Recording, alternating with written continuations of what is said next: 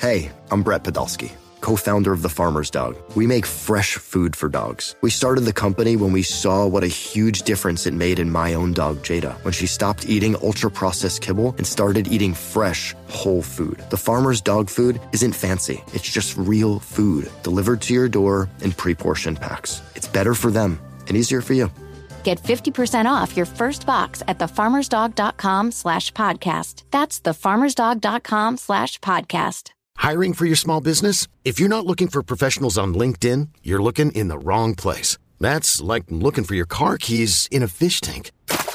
LinkedIn helps you hire professionals you can't find anywhere else, even those who aren't actively searching for a new job but might be open to the perfect role. In a given month, over 70% of LinkedIn users don't even visit other leading job sites. So start looking in the right place. With LinkedIn, you can hire professionals like a professional. Post your free job on linkedin.com/recommend today. At Alma, we know the connection between you and your therapist matters. But if you're already feeling stressed and burnt out, the idea of trying to find a therapist you really connect with can be overwhelming. That's why Alma's focused on helping you find the right therapist for you. When you browse their online directory, you can filter by the qualities that are most important to you. Then book free 15-minute consultations with any therapist you're interested in seeing. And because 95% of therapists at Alma accept insurance, you can find care that's affordable too. You want to talk to someone, but not just anyone. Alma is there to help you find the right fit. Visit helloalma.com/therapy30 to schedule a free consultation today. That's helloalma.com/therapy30. No one is more locked in. From Thursday to Monday, no one is more locked into the NFL than First and Pod. Hosted by Danny Parkins and Andrew Filippone. So let's go to the game where you are in Houston, the Broncos and Texans. This came right down to the wire, Mike. Russell Wilson, for the last few weeks, it's been about him making plays late and in the clutch. Interception at the end of the game. He threw 3 in this game. We just said the Colts are going to sneak in. Does that mean the good vibes for the Broncos are gone? Did their kind of renaissance season go up in flames in Houston today?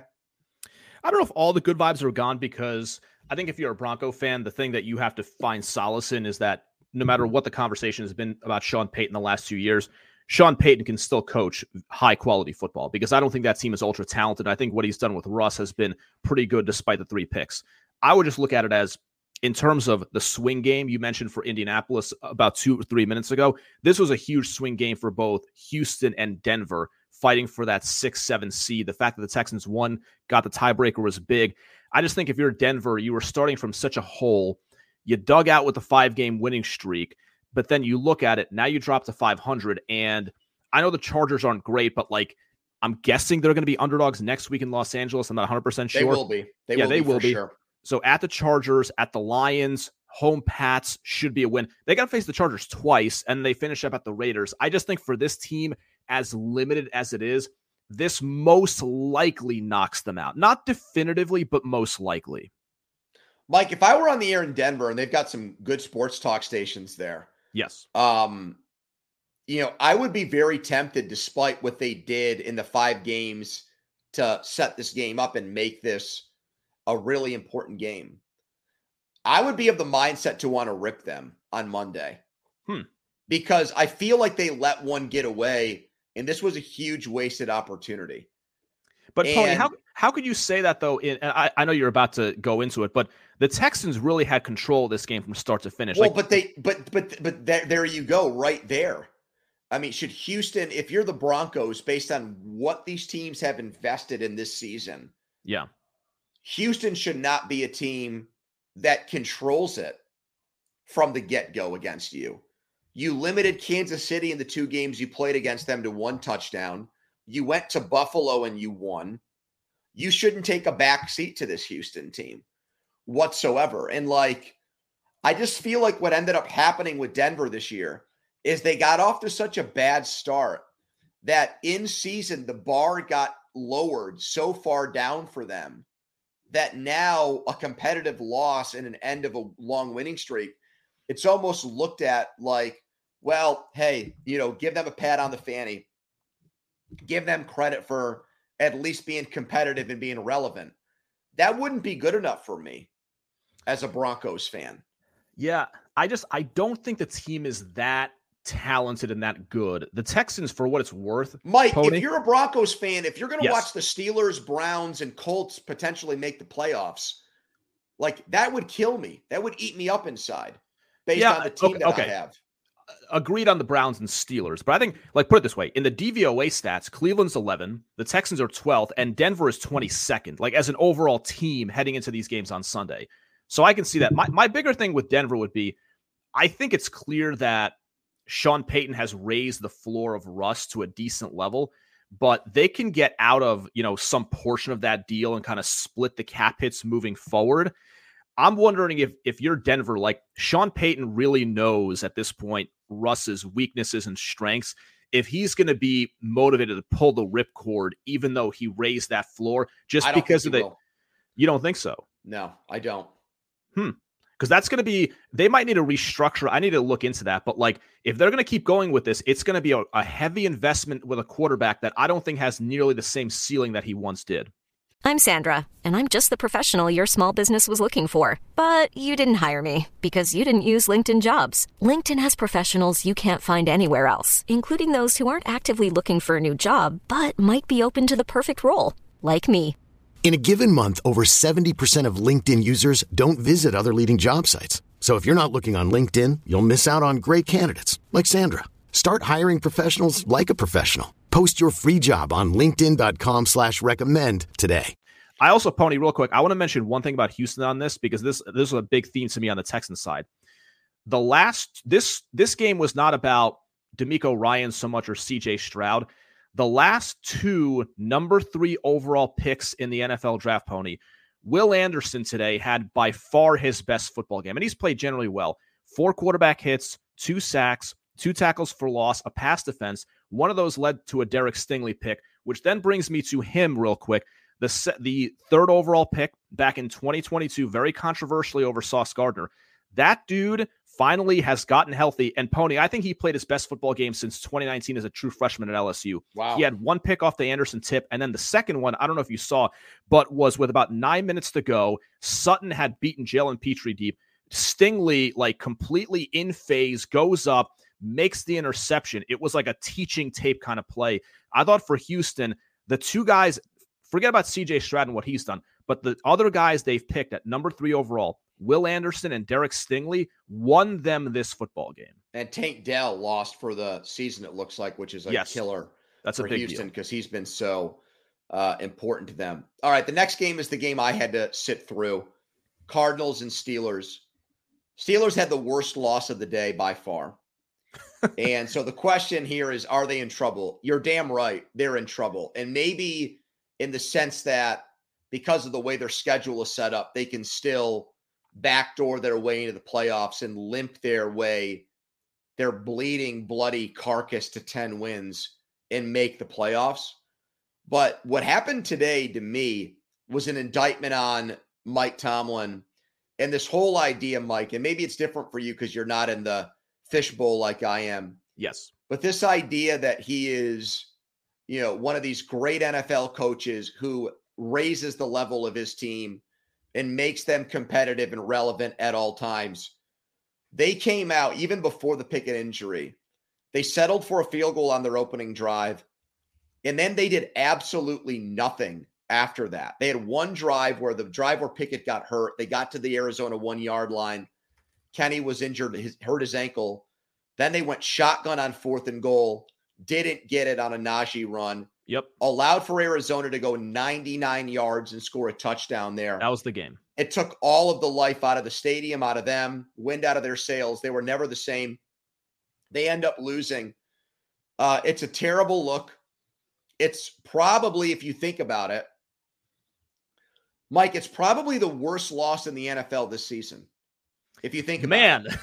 You guys are really... No, but think about in terms of who are the bad teams? Patriots, make that Jets. short list.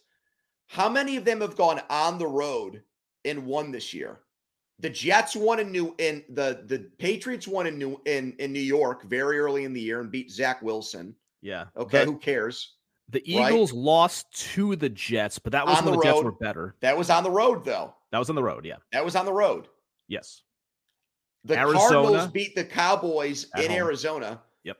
I don't think any team lost a game at home to a team this bad all year.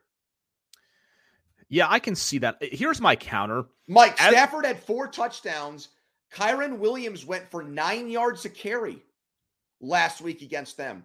There were film people on Twitter who said the biggest mismatch they saw all year was Rams offense against Cardinals defense. It didn't look like 2 NFL teams on the field against each other. And this team had 3 points with 5 minutes left in the fourth quarter.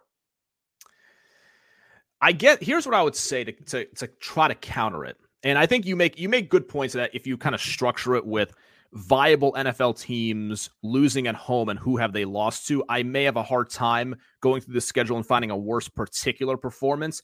But, and this is not revolutionary, like Arizona has been, with the exception of a few games, the Cleveland game last week against the Rams, they've been largely competitive for decent portions of their games. And now they have Kyler back. And even though they've made some trades, they lost Ertz this week, like they're still going to be competitive. I look at the Steelers and I just have a lot of isolated, like random thoughts. I mean, it's hard for me because I saw all the stuff from Pittsburgh today on social media. I saw it. And what I struggle with is, okay, it's so bad, but they're 7-5. Like they're 7-5 with a team that I don't think is like ultra talented. Now there are big problems like the quarterback situation. I don't know why your receivers are constantly in the news. Like you would think these guys are like Rice and Montana. Like why are these guys always being talked about? I know, like, dude. I'm Pony. I am frustrated for you, and I'm not even there. Like why are they in the news so much? What is this? The 99 Rams? Like what's going on with these? Johnson celebrated a touchdown to make it a 2-touchdown game today. Yes, I saw that. 24-3. He's dancing in the end zone like a fool. You're right about that. I appreciate you saying that because that makes me feel like I still have my sanity. You do. So why, other than just the loss, I get the feeling from you that there's something deeper here than just the individual performance that makes this so bad for Pittsburgh. Well, yeah, Mike. I mean, they've got one of the highest paid defenses in the entire NFL, and they went against Arizona today. Yes. And they got worked over. So it's bad. We got to move on, though, before this goes off the rails and I start flipping out. Fair. Browns and Rams. Now, my take on this game might surprise you. So I have written down here, LA scored more than 30 in this game. Would you pick both, one, or neither to make the playoffs?